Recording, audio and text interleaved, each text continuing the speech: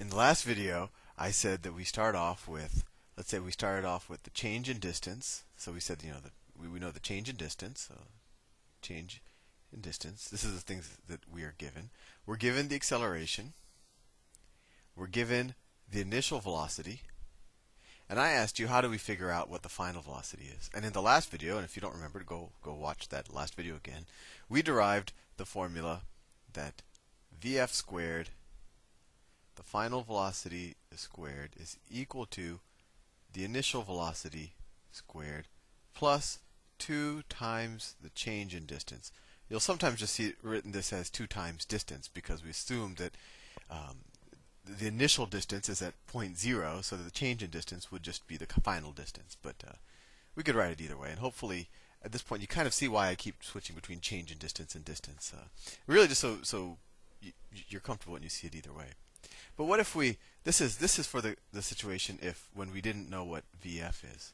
But let's say we want to solve for time instead.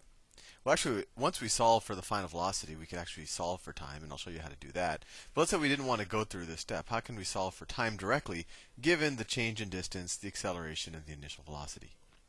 Well, let's go back once again to the most basic distance formula. Not the distance formula, how distance relates to velocity. So we know that, I'll write it slightly different this time, just so the change in distance over the change in time is equal to the average velocity. All right? Or we could have rewritten this as, we could rewrite this as the change in distance is equal to the average velocity times the change in time. All right? This is change in time, change in distance. And sometimes we'll just see this written as d equals, let me write this in a different color so we have some variety. Sometimes you'll see this as written as d equals velocity times time, or d equals rate times time. And the reason why I have change in distance here or change in time is, well, I'm not assuming necessarily that we're starting off at the point 0 or at time 0. But if we do, then it just turns out to kind of the final distance is equal to the average velocity times the final time. But let's stick to this. We want to figure out time given this set of inputs. So let's go back to, well, let's go back to this equation. Or actually, let's go from this equation. Right? So if we want to solve for time, or the change in time, we could say, we could just derive both sides, we could divide both sides by the average velocity. Actually, no, let's not do that. Let's just stay in terms of change in distance. So let me actually, I've wasted space too fast, so let me clear this and start again. So we're given change in distance, we're given initial velocity, that's initial velocity, and we're given acceleration, and we want to figure out what the time is. And if we assume, I mean, it's really the change in time, but let's just assume that we start time 0, so this is kind of the final time. So we know that, let's just start with a simple formula. Distance, or change in distance, I'll use them interchangeably. Distance, I'll use a lowercase d this time, is equal to the average velocity times time. And what's the average velocity? Well, that is just, the average velocity is just the initial velocity plus the final velocity over 2. And the only reason why we can do it, why we can just average the initial and the final, is because we're assuming constant acceleration. That's very important. But in most projectile problems, we do have constant acceleration downwards, and that's gravity. So we can do this. We can say that the average of the initial and the final velocity is the average velocity. And then we multiply that times time.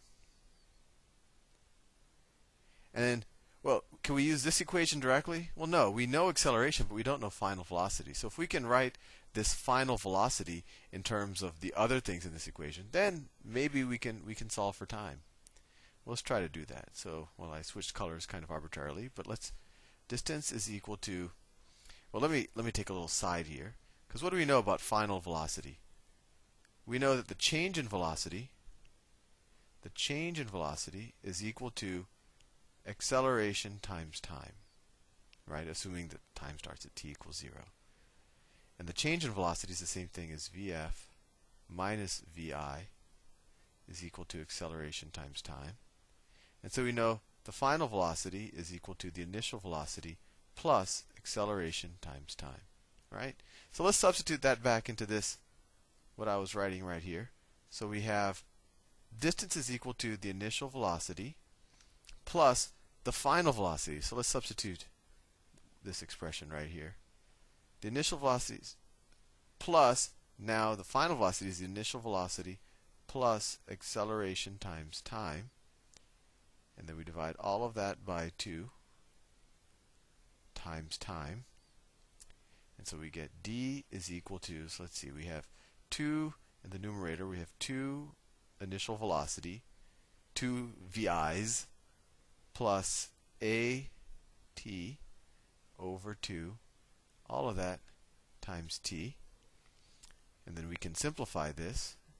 This equals d is equal to, let's see, this 2 cancel out this 2, so we have, and then we multiply, we distribute this t across both terms. So d is equal to vi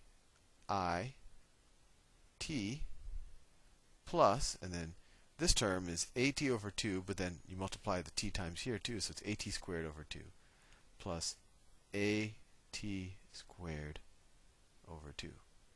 So there, we could use this formula if we know the change in distance, or the distance. We could say, we could say this is the same thing as the change in distance. This actually should be the change in distance, and the change in time is equal to the initial velocity times time plus acceleration time squared divided by 2. So let me summarize kind of all of the equations we have, because we really now have in our arsenal every equation that you really need to solve a one-dimensional projectile problem. Things going either just left, right, east, west, or north, south, and not both. And we'll do that in the next video. But let's summarize everything we know. Image. So we know the change in distance divided by the change in time is equal to velocity, average velocity. It would equal velocity if velocity is not changing, but average when velocity does change. And we have constant acceleration. That's an important assumption. We know that the change in velocity divided by the change in time is equal to acceleration.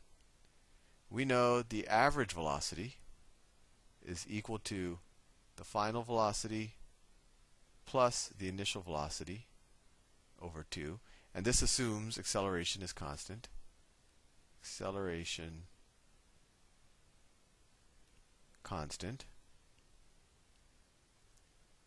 If we know the initial velocity, the acceleration, and the distance, and we want to figure out the final velocity, we could use this formula. Vf squared equals Vi squared plus 2a times really the change in distance. I'm going to write the change in distance because that sometimes matters when we're dealing with the direction, times change in distance, but you'll sometimes just written this as distance. And then we just did the equation. I think I did this in the third video as well early on. But we also learned that distance is equal to the initial velocity times time plus at squared over 2. So in that example that I did a couple of videos ago where we had a cliff, actually I only have a minute left in this video, so I'm going to do that in the next presentation. I'll see you soon.